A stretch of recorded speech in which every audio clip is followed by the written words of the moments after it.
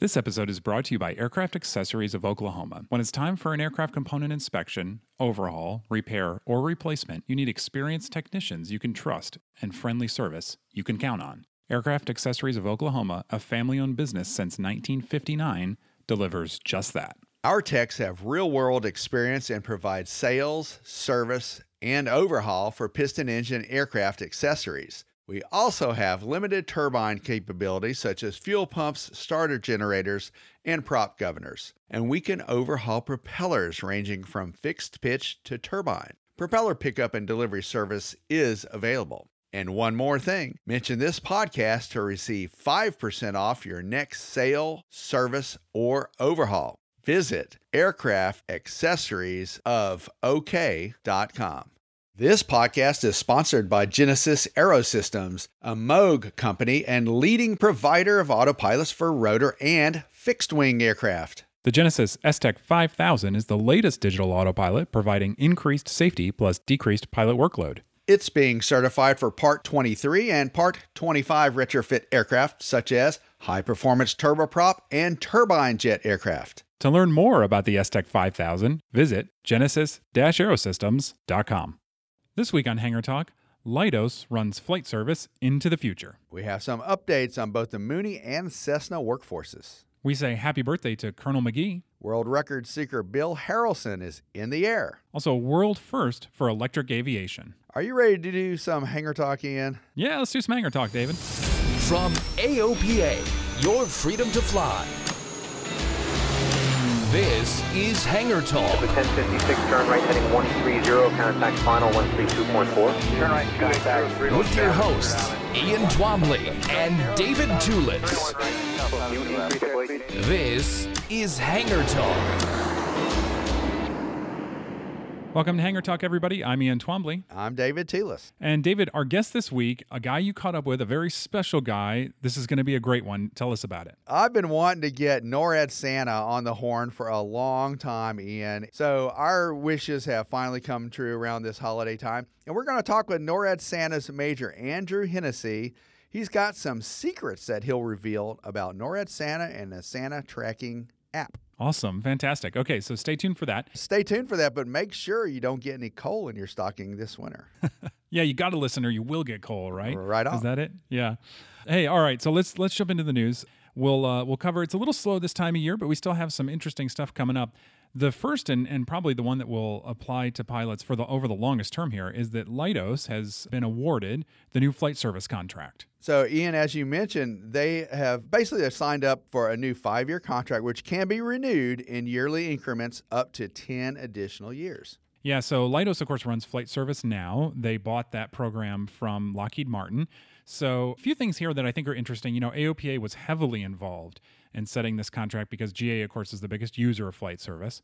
Among the many things that we pressed the FAA to do was to keep phone briefers. Well, that's an important thing because you need to have that experience, you know, the feet on the street sort of, and also putting a little bit of a human spin on it kind of helps at times too. I think the experience factor is a real comfort factor to other pilots. Yeah, I think so too. Now, interestingly, one of the things that Leidos is going to have to do is cut costs by, this is incredible, 65%.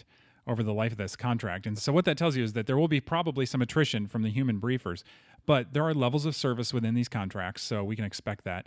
But, you know, Leidos, I think you're going to see some sort of PR efforts and some beefing up of the other resources so that pilots feel like they get the same level of service, maybe in a different way, though. That's right. And don't forget that Leidos took over from Lockheed Martin, as you said, and that was in 2015 under these 1-year contract extensions. So this gives them a little bit more continuity and can also help as we look to the future. I think that this is actually a really good thing. Yeah, I think so too. You're right about the continuity because, man, to have a new contractor come in and, you know, kind of relearn the whole system, I mean, that's a tall order. So I agree. I think Leidos is a good choice here. This is I want to just really quick sort of close the loop on this whole human briefing thing. This I found fascinating from the story. So only 14% of total flight services are phone contacts. So those old folks like me who call in for briefings in certain cases and call in to file, you know, ask for flight plans and things like that, that's only 14% of everything flight service does. but it's 94% of their costs. So pretty significant. Well, it is. That's an inverse relationship on that, Ian, and that's a good point. And the human service does cost some money, and because of the interaction and, resources. I get it. Resource management is a key thing as we look to the future. Yeah, absolutely. So, hey, speaking of workforce, a couple of items we want to talk about. Mooney, now we just talked about this a couple of weeks ago with their big furlough. We thought maybe maybe we'd see a bankruptcy or something in the future. And it's sort of like you blink and it never happened. They're back at it. That's right, Ian. I spoke with Don Maxwell, one of the most respected Mooney service experts in the country. And he's actually in Texas, so he's not far from the Mooney factory. And he had been in touch with them almost daily anyway, although folks at the factory weren't answering the phones. They were kind of busy. They had a skeleton workforce. And that is nothing new for Mooney. They've been in and out of trouble since the 1930s, basically. But they were honoring all their service agreements with their service centers. They were shipping parts out, Don said, and also handling warranty claims on the newer airplanes. That's interesting. Yeah, I liked your little tidbit there from the story that basically right when it started in the 30s, it's like the first year they were having financial trouble. So it kind of set... It hasn't let up, really. I hate to laugh, but it's like, yeah, it really hasn't. One thing that's interesting to me, though, is the price of a new Mooney Ultra Acclaim is $800,000. That's pricey. And, they're competing in the same realm as the whole airframe parachute Cirrus, which has garnered basically, the number one general aviation manufacturer status for the last number of years. And so it's a pretty tough marketplace. But Mooney did rise to the occasion. They redeveloped that airplane a little bit with a second door, made it more convenient to enter. And it is all hand built. This is basically a steel structure, and there's hell built for stout. I hope I can say that on the podcast. But I have personal experience with a Mooney, and it stood up pretty well to what I say is a successful emergency landing and basically an unsuccessful rollout attempt where I hit a truck. They are stout, no doubt about it. It's interesting, too, with Mooney. I'd be curious to ask the sales staff what this is like. But, they're not building a ton of these things. They haven't been the past couple of years. And you mentioned Cirrus. They are just... It's unbelievable how many airplanes they sell compared to the competition. One thing Cirrus is really good at is advertising outside of aviation. And so they're getting some fresh-faced pilots, things like that. I would venture to say that most people who are buying a Mooney know Mooney. It's like they either have owned one or they've loved them since the beginning or something like that. I don't see them plucking a lot of customers from other manufacturers. So even though, I think when you look at the airframe sort of side by side, it's like I've flown the Acclaim Type S, I've flown a new Cirrus. The Acclaim is, oh my God, that's an incredible, incredible airplane. I mean, that thing is so capable. It's fast. It flies beautifully. It's just fantastic. But it's really hard to compete with Cirrus and their support network, the training, the parachute.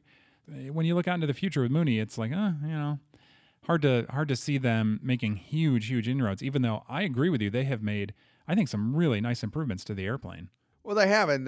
Anyone who flies them, first of all, I've only flown a couple of Cirruses, and the last one I flew was like their flagship model, and it was fantastic. What an experience. But a Mooney is just, they're so fast. I mean, they handle so well, the push rod controls and everything. And it's like you're inside a cockpit. You're not on top of a bench seat like in other manufacturers. You feel like you're enveloped by the airplane, which I prefer. It's like, a sports car, in fact. Yeah, no, I totally agree. It's one of those few, a lot of people say, oh, the airplane handles like a sports car. The Mooney is one where I feel like that's actually sort of true. It's like low slung, you sit low.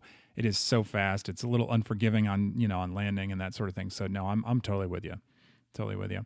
So, hey, moving on actually about Textron. Now, this was a bit of a surprise. A huge surprise to me and other folks in the industry. Yeah. So they announced, thankfully, they're going to keep folks on through the end of the year. But at that time, there'll be a few hundred layoffs, which is pretty significant. That is significant. Now, here's one thing to let folks know about, because we have many Textron aircraft owners listening to the Hangar Talk podcast.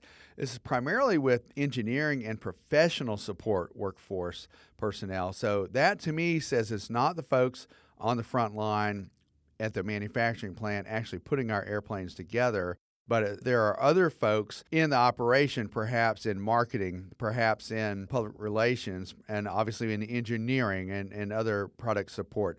But that, to me, says that there's a little bit more to it than what we know. Yeah. And, especially the fact that it's engineering. I mean, it's like they, yes, they made the point that the Longitude was certified, so, sort of a natural drawdown. But it's like they've got programs that are in place now, new programs the Denali, the Sky Courier. So, they've got technically they got the Hemisphere. So you would think that they would need that engineering staff. So I am curious what that means for their future products. Yeah, I'm a little worried about that too. But there wasn't that much information about what happened here. Dan Nemowitz put a little story together as this unfolded really last week. So the positions, I'm not sure, what the positions will do to affect the future of some of their plans. But they did offer a voluntary retirement program, and this is not an unusual thing to happen in businesses. In fact, when I was in the journalism world, this happened to us too. So that is something to think about. Maybe they're trying to get leaner and meaner. I mean, that could be part of the deal. Yeah, absolutely.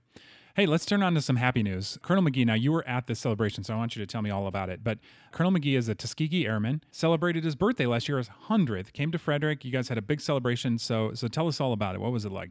First of all, Ian, Colonel Charles McGee, my hat is tipped to him. What an outstanding person and really an aviator to inspire ages of other aviators. He also donates his time at the Smithsonian, helps younger kids, and really gets a lot of people involved in aviation. But let's talk about this.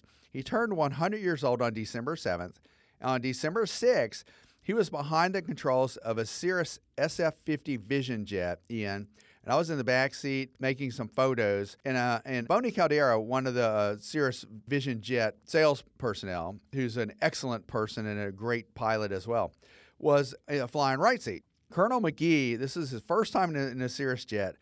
The guy taxied, took off, cruised, and landed this airplane. And when he landed the airplane, my quote was, "It was like butter." I mean, Ian, first time I was in it's the first time I'm in another airplane and I try to land it. I mean, it's like a Dave T landing. It's an Arrival, Yeah, right. It was smooth as silk. The guy has got just a smooth hand. That's awesome. It was such an interesting feeling. It's such a feeling of joy to be flying with someone who has overcome so much in his career. And Colonel McGee, at 100 years old, he's a very active person. He holds the record for combat missions, 409 combat missions over 3 different wars. Whoa, no kidding. Yeah, over 100 missions in each of 3 wars, World War II, the Korean conflict, Vietnam. And, he flew P-51s, he flew jets. The guy is just an incredible individual. Colonel McGee came over here to Frederick, Maryland, and when we hopped in this Vision jet, we went from Frederick, Maryland to Dover, Delaware. And unbeknownst to any of us, they had a surprise birthday cake awaiting for him. And he went through a gauntlet of people just high-fiving him and shaking his hand and patting him on the back. All these all these young faces. I could say that because I'm kind of an older person myself, but all the young faces they were thrilled to see someone like this and be among his presence. And he just is a gracious person. And everyone was so happy to be there. It was just a happy moment, Ian. That's fantastic. It is really incredible. I mean, you hear about Tuskegee Airmen, and obviously you think immediately to World War II. And so I was fascinated to learn in your story, yes, about his service in Korea and Vietnam. And, you're talking spanning 30 years there with the flying that he did in the military, and then has continued, like you said, to stay active. So that's just such an inspiring guy, just phenomenal. He is, and a couple more things. He was lauded by GAMA, Pete Bunce from the General Aviation Manufacturers Association. He invited McGee to be part of the 75th commemoration of World War II, which is going to be in May of 2020. And it's going to be called, the flyover is going to be called the Arsenal of Democracy. It's going to be a flyover of Washington, D.C. So, Ian, I'm going to ask, do you think Colonel McGee would be behind the controls of a P-51 Mustang? Oh, man. I know Pete said he could take any airplane, right? And it's like, that's the one I think I'd pick. Although I don't know, when you're 100, it's like maybe you want something that's easier to get in and out of. I don't know. T6, well, that's a high wing too, so to jump up onto. So I don't know. That's a good question. But yeah, I'd probably go straight for the Mustang. He's logged more than 6,000 hours, and he gives back so much to the community. We hope that he will be there to help us in May of 2020. Yeah, fantastic. So, hey, actually, it's a great segue to another amazing guy, Bill Harrelson. Now, this is a guy who you probably haven't heard of, but who has done incredible things with light aircraft. We did a story about him a couple years ago because Bill flew from pole to pole in his Lance Air 4 and did it solo, did it in just, I think it was like a week and a half or something crazy. So just an amazing guy. And he is now, as we speak, He's in Indonesia because he is going west around the world trying to break Max Conrad's record. And get this, Dave, he is on, in fact, he just finished with this Indonesia, a 31-hour leg in this airplane. A 31-hour leg, and that's an incredible. Now, he took off from Ontario, California, and Ian, he took off out west over there because that was a 10,000-foot long runway, and he needed that because he was tankering a lot of extra fuel. But yeah, flying, I asked Dave Hirschman, who wrote the story, I was like, why is Harrelson flying west? Well, he's flying west because that's the record to beat. That's the speed record to make. Yep, that's right. And so this is another guy. I mean, he's with all respect, he's not a spring chicken. I mean, he's a retired airline pilot. This guy, he and his wife built the airplane. His wife she's also a retired airline pilot. Serves as kind of a crew chief back home. His wife's name is Sue. She's a pilot as well. Yeah. Yep, helping with dispatches and things like that. So this Lancer 4, this thing holds 361 gallons of fuel, flies about 180 knots. First he did California to Hawaii, and then he went from Hawaii over to Indonesia. And like you said, 31 hours. But look, his next flight over the Indian Ocean is going to be another marathon to South Africa that's expected to take 29 hours. And then he'll go, South Africa to Puerto Rico, another 29 hours. Right. So it's a relative cakewalk, Dave Hirschman says. The trip of 18 flight hours across the country to Ontario, California. Yeah. To where the record attempt began. Thinking about crossing the country as a relative cakewalk, to me, is like, I just can't even fathom it. I know. Well, what's amazing, I think the ironic about the whole thing is that the California to Hawaii leg, which most pilots are never in their life going to attempt in a single engine airplane. That was his shortest leg, 13 hours. 13 hours, man. And that's scary. And I was, he's by himself, and I was wondering how much safety equipment he has on him. Like you said, he's in a Lancer 4, custom built Lancer 4 that he and his wife Sue built at their home in Virginia. And so, I mean, God, I would just be so scared. You're flying over the middle of these oceans, not just the tips, nowhere near land, just kind of right over the breadbasket of the oceans, so to speak. Yep, absolutely. So we wish him all the best. By the time you hear this, maybe we'll see what happens. Hopefully he'll have broken the record or be very close to it. But go Bill, man. We wish you all the best. Really phenomenal achievement. All right, so David, let's finish this week on just another high note, just another bit of really cool news, which is a world first, I think. A commercial operator flew a de Havilland Beaver on fully electric power. That's right, Ian. And Harbour Air out of Vancouver, British Columbia in Canada, they actually have the largest seaplane aircraft fleet in the world with 42 aircraft. But they launched on December 10th to the cheers of about 24 people huddled on a chilly dock and thousands more watching via social media. But they did their first test flight of this aircraft, Ian, and it was flying behind a 750 horsepower Magna 500 propulsion system, and it thundered into the air. And you can actually hear this aircraft, and you can hear the cheers as well. It was truly an interesting moment and a first for general aviation. Yeah, and it's really, I think, fascinating because, obviously we believe in electric. A lot of, there's some issue with the battery, the energy density of batteries. But for an operator like this, it seems like it's just perfect, the fit, because, most of their flights are less than a half an hour. And so in terms of endurance and stuff, they don't need a ton of it. And if they can figure out ways to do quick charge and things like that, it's like they're looking at massive savings in terms of energy costs. That makes good sense. They're hopping from island to island there out on the Pacific Northwest coast. And you're right, the short flights and maximum savings for something like that. Back in March when they announced this desire to have electrically powered aircraft, especially with a Beaver, that's a big airplane. Yeah. And also we should mention other aircraft in their fleet are other de Havillands. They're single otters and twin otters, and these are pretty large aircraft. Mm-hmm. But when they announced this back in March, I mean, it caught a lot of people in the industry a little bit flat-footed. Yeah. So this is kind of neat to see them move ahead. And the reason why that this has taken effect out in that part of the world is that they basically hooked up with Magna X, which is an electric propulsion venture, and they're based in Redmond, Washington. So it's kind of like a marriage, a very well-made marriage where the operator's nearby in Vancouver, and the aircraft engine operation is nearby in Washington. Yeah, I think it's a fantastic partnership, and I'm really looking forward to seeing what they do with it because obviously they're going to have some sort of massive certification hurdles, and anybody who goes at this early in the days is going to have to face that. But if there's ever an operator that this makes a lot of sense for, it's like this is it. And so I'm really excited to see what's next. Yeah, and their goals are to accomplish the regulatory chores by 2021. This is according to an article by Dan Amwitz, who interviewed folks that were key to this operation. And so that in 2022, people can buy tickets in an all-electric Beaver. Fantastic. Hey, let's end on another high note, and that is I'm so excited for this interview you got with NORAD Santa. I think it's such a cool idea, and really glad you caught up with him. So I'm really excited to hear what he has to say about how they fit into the whole Santa scene.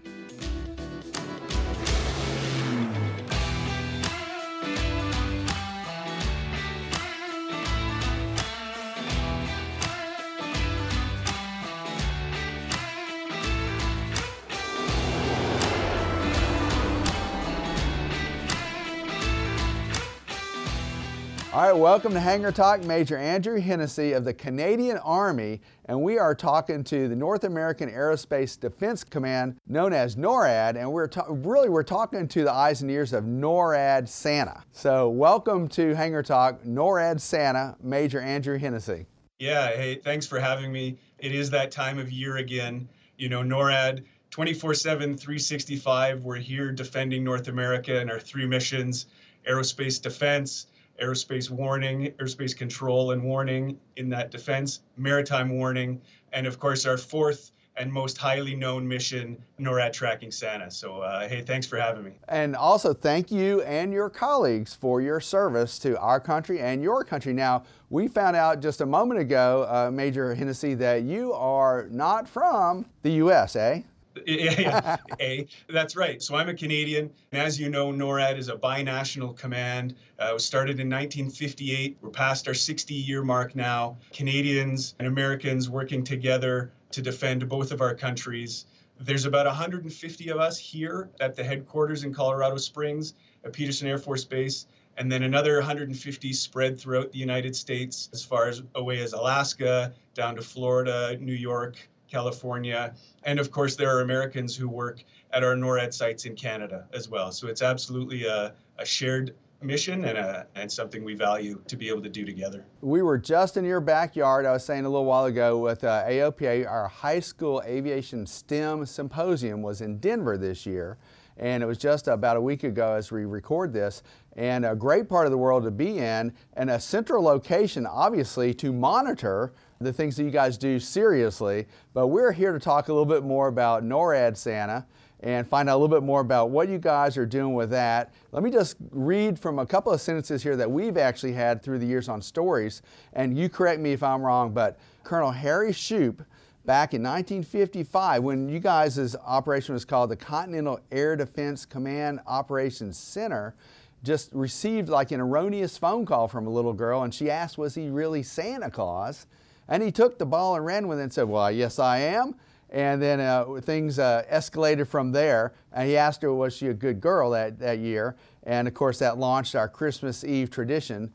And I want to say that I've got a 16-and-a-half-year-old daughter now, Lauren, and we have been watching NORAD Santa for at least 10, 12 years. So we do that as a family. We have a lot of fun with it. And we thank you for your service. Yeah, that's a great story. And that really is the origin story of NORAD Tracks Santa. So 1955 predates the NORAD agreement and NORAD as we know it today. Colonel Shoup was the command center director, took a call from a local Sears ad in a newspaper here in Colorado Springs. At first, he didn't really understand what was going on. The caller was asking, if he was Santa Claus. He quickly played along and let the little child know that in fact Santa would get to their house no problem, and thus was born the tradition of NORAD Tracking Santa. And when we stand up our operations center, our NORAD Track Santa operations center on the 24th, we take thousands of phone calls from children around the world wanting to know where Santa is. And so it continues to be a joy to this day to continue that tradition. So we have some notes that say when Colonel Shoup took that first assignment, basically, when that happened back in the mid-1950s, then folks in the office, basically that was when we marked things out with grease pencils, and we had plexiglass, and we had air operations and ground operations just indicated everywhere on that. And someone was playing, I guess his troops were playing a little bit of a joke on him and laid that out with some reindeer and a sleigh, something like that, kind of in an overlay. Is that for real how this whole operation kind of started?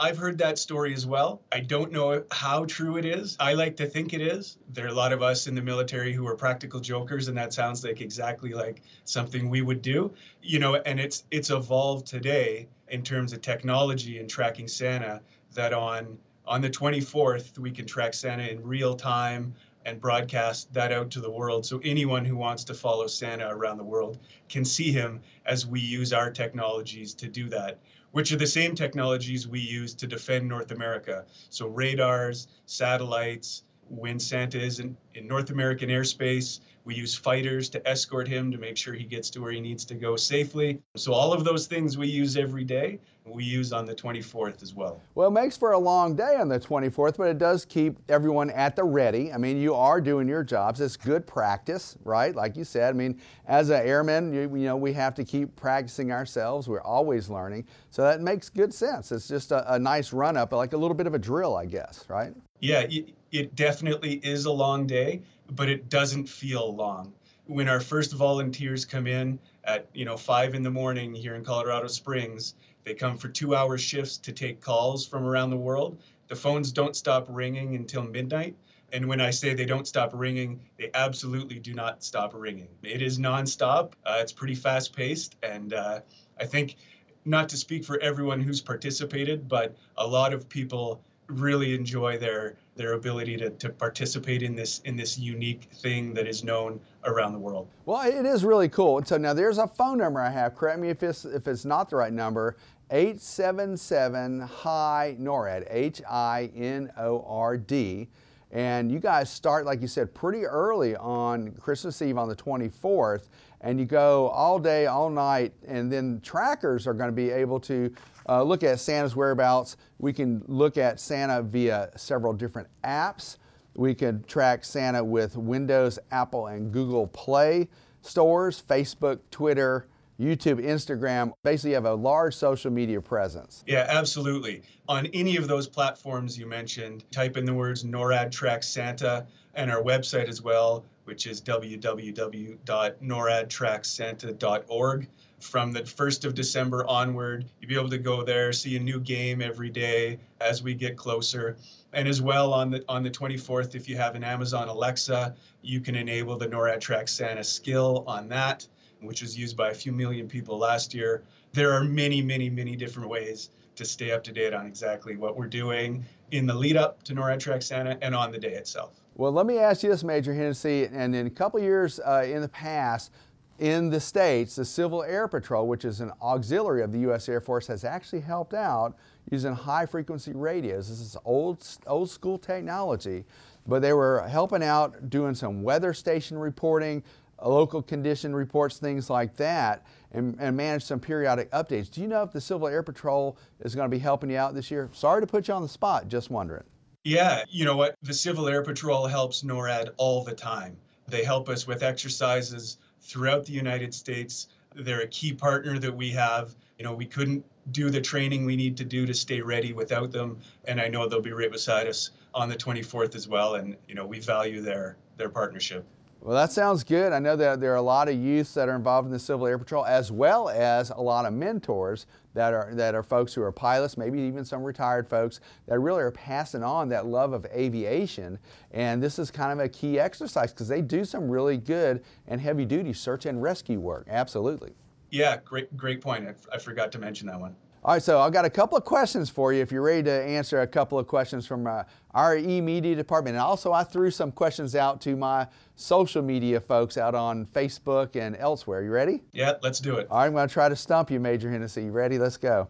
All right, now, a real quick question. So from the e-media department, how many folks are working on this project? So we have on the day of the 24th, over 1,500 volunteers that will come in. Throughout the month of December, the public affairs team here at NORAD will do what I'm doing now, doing interviews, working on it. but we're about 1,500 on the 24th itself. So it is an almost 24-hour gig, and it takes a lot of people. That is an incredible number of people. I was thinking a lot less. 1,500 volunteers plus staff working on NORAD Santa. That's incredible. So now, how do you balance that serious workload that you're here for day in and day out with what has surely become one of the most popular holiday traditions? Yeah, great question. We never stop doing our main missions, which is the defense of Canada and the United States. That never stops. We share the work here in order to be able to do NORAD Track Santa, and it's a mission we can't fail at either. So if we're good at one thing, it's doing our mission and succeeding, and we're going to continue to do that with NORAD Track Santa. One thing that I've noticed in the past few years, and like I said, our family has been tuned in to NORAD Santa for quite a while, with daughter Lauren and my wife Lisa. So there have been changes in the technology through the years, and now there's some really advanced computer graphics and some videos, and I noticed that in the last few years. And there's some geopolitical updates that we learned a lot about different places. Like we learned a little bit more about Paris, France. We learned about New York City. We learned a little bit about Egypt. We learned about different places that Santa stops with video and interactive graphics. Can you speak to that a little bit from a learning profile? Yeah, absolutely. So I think one of the things you might be referring to are our Santa cams, which we have sort of strategically placed around the world. And as you know, Santa doesn't just come to Canada and the United States. He goes to places all over the world.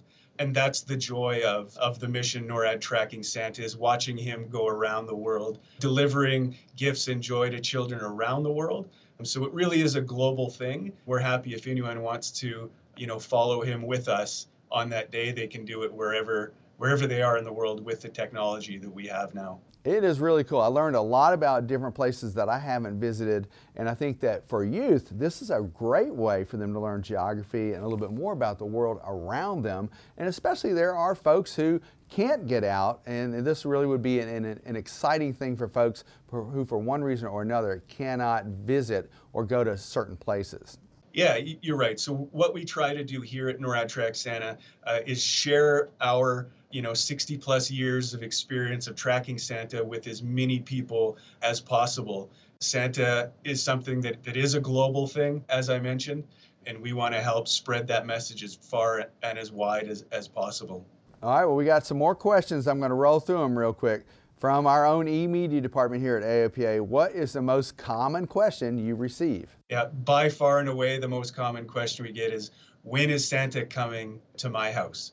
And it's usually from a child. And the answer we always give is, based on our tracking, we can give you a rough idea. But the main message we put across is that, hey, you got to be in bed and you got to be asleep for Santa to come. I mean, he's not going to come if you're not in bed and asleep. That's right. He might come back if you go to bed, but you should go to bed now so Santa can come and deliver gifts for you and your family. And I might add, be a good person all year long and don't talk back to your parents. So, yeah. All right, so from AOPA Ambassador Jamie Beckett in Florida, and this is an aviation question. Does Santa have any known speed restrictions? No, so Santa moves faster than anything on the planet. So he's faster than the speed of light. Santa experiences time differently than we do, which is why he can visit every place in the globe he needs to in a 24-hour cycle that we are used to. So faster than anything known to man, I would say. I like it. So Superman, you got a rival there. So keep an eye on Santa. So from AOPA Communications guru Jennifer Nahn, how does Santa calculate the center of gravity with all the reindeer in the sleigh and the different useful load that the sleigh might have? Yeah, so that's Santa magic. There's some things that we know here at NORAD, and there's other things that still remain a mystery, which is part of the joy of Santa. So I don't think I have a great answer for that one. That was a good answer, Major Henderson. So you're on point with that. I'm good with that. Okay. Now here at AOPA, we advocate for pilots, and we try to keep the airspace around here in the States available for folks who are involved in general aviation. So now, how does NORAD Santa deal with temporary flight restrictions, other traffic, or special use airspace, especially near Washington, D.C.? Yeah, so I'll answer that question in two parts. So we don't create any temporary flight restricted areas for Santa. Santa can do what he needs to do while everyone goes about their business. And secondly, we absolutely here at NORAD do work with the FAA to enforce those flight restricted areas, particularly in Washington, D.C., and when needed around the United States or for special events such as the Super Bowl. So that's when you'll see NORAD enforcing these restriction areas. And, we always want pilots at whatever experience level to check their NOTAMs so they don't end up having a NORAD fighter on their tail unexpectedly. That's a good point, Major Hennessy. And actually, I've been involved in some practice exercises for temporary flight restricted areas.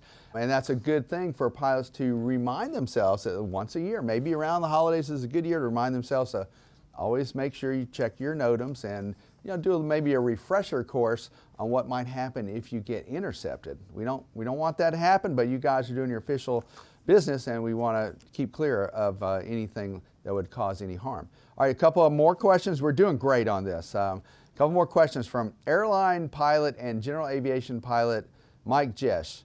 How does Santa prepare for a flight review? Yeah, Mike, interesting question. So Santa has some unique characteristics, right? So maybe a little bit different than what you would experience, but he's got two key components that he needs to make sure that are ready for the 24th, and that's his engine, so his reindeer. He's got to make sure they're fed, they're prepared. Rudolph's in front, so they know where they're going. They can use his nose to see at night and navigate. And then his sleigh. So is all his gear packed correctly? Does he have the gifts in the right order for how he's traveling? So that's sort of Santa's pre-flight checklist. And of course, he himself needs to be ready. So I'm sure it's what he's doing the rest of the year is getting ready for his one big day.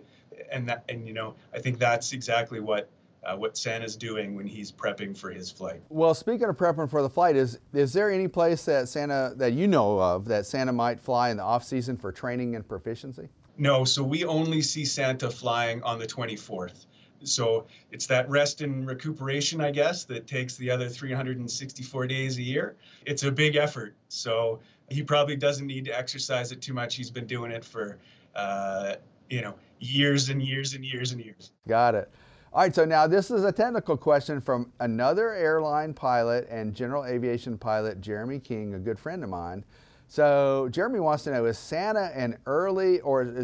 Santa an early ADS-B user, or is Santa planning to upgrade after the Christmas rush season? ADS-B, Automatic Data Surveillance Broadcast.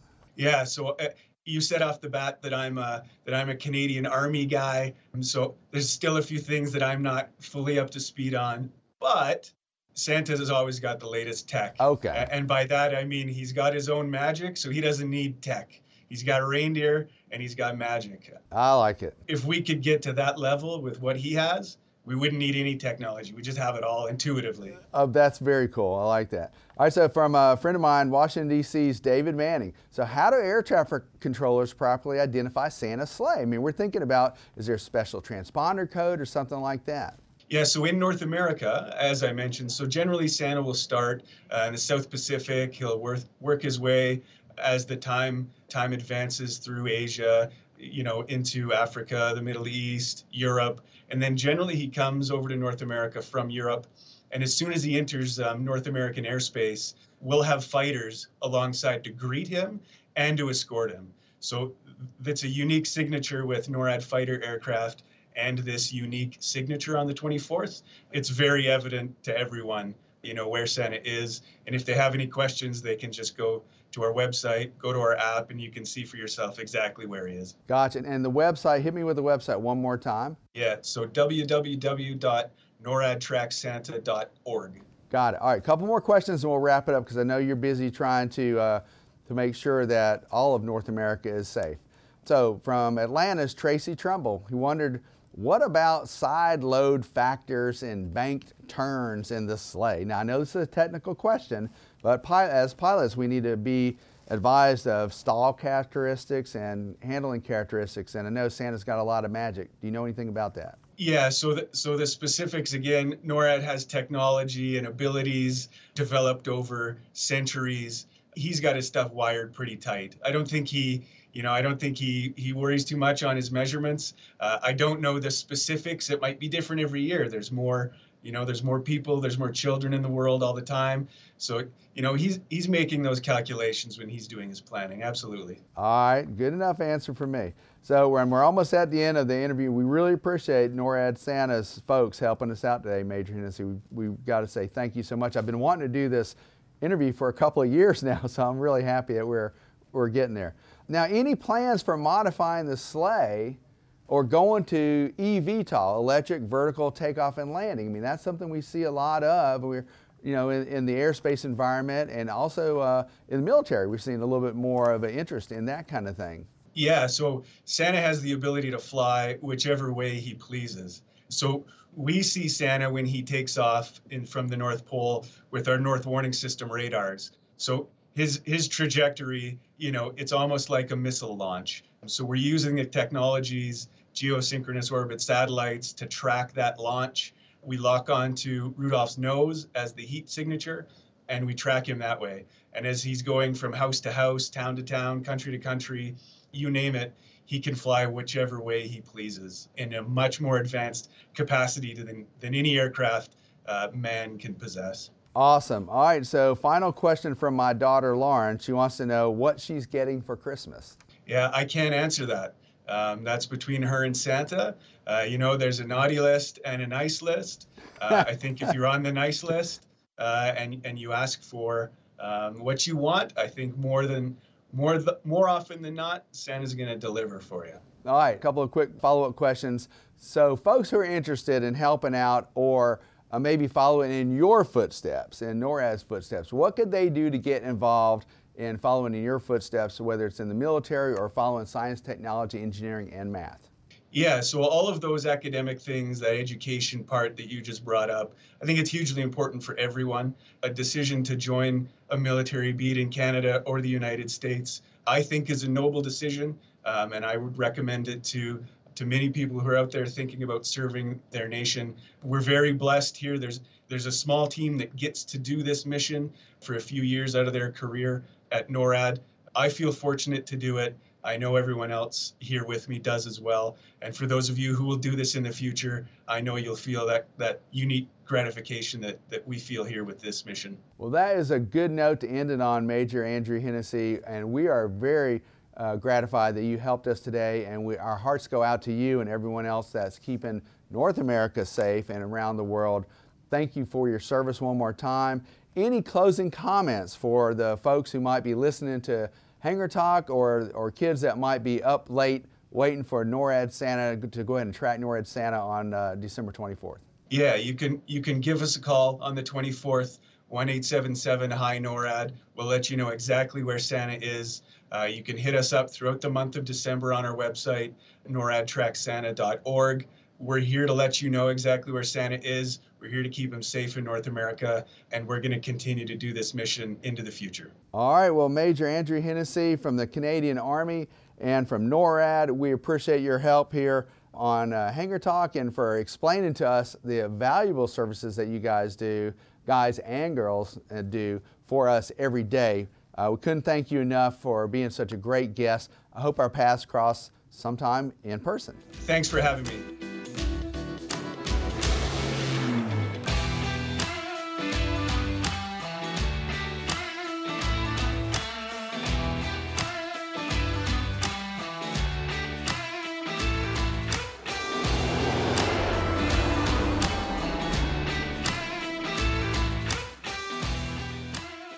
All right, David, I thought that was cool. And the guy, he's great. Totally gets it. A lot of fun there. Oh, yeah. Major Andrew Hennessy, he was a real pal to have on the air. And he said that we were Hangar Talk was the first news organization that he was going to chat with this year on behalf of NORAD Santa. So we'll take that as a feather in our cap. Of course, we've been trying to get NORAD Santa on the Hangar Talk program for a number of years here.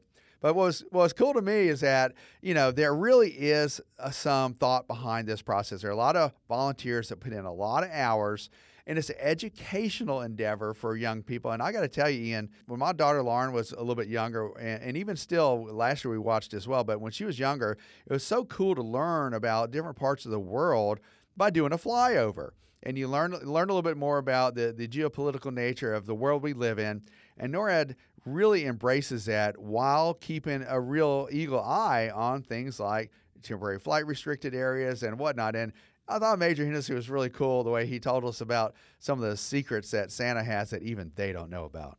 Yeah, man, that was great. That was great. So, hey, that's all the time we have for this week. Stay tuned for the next show in 2 weeks where we're going to cover the top headlines of the year.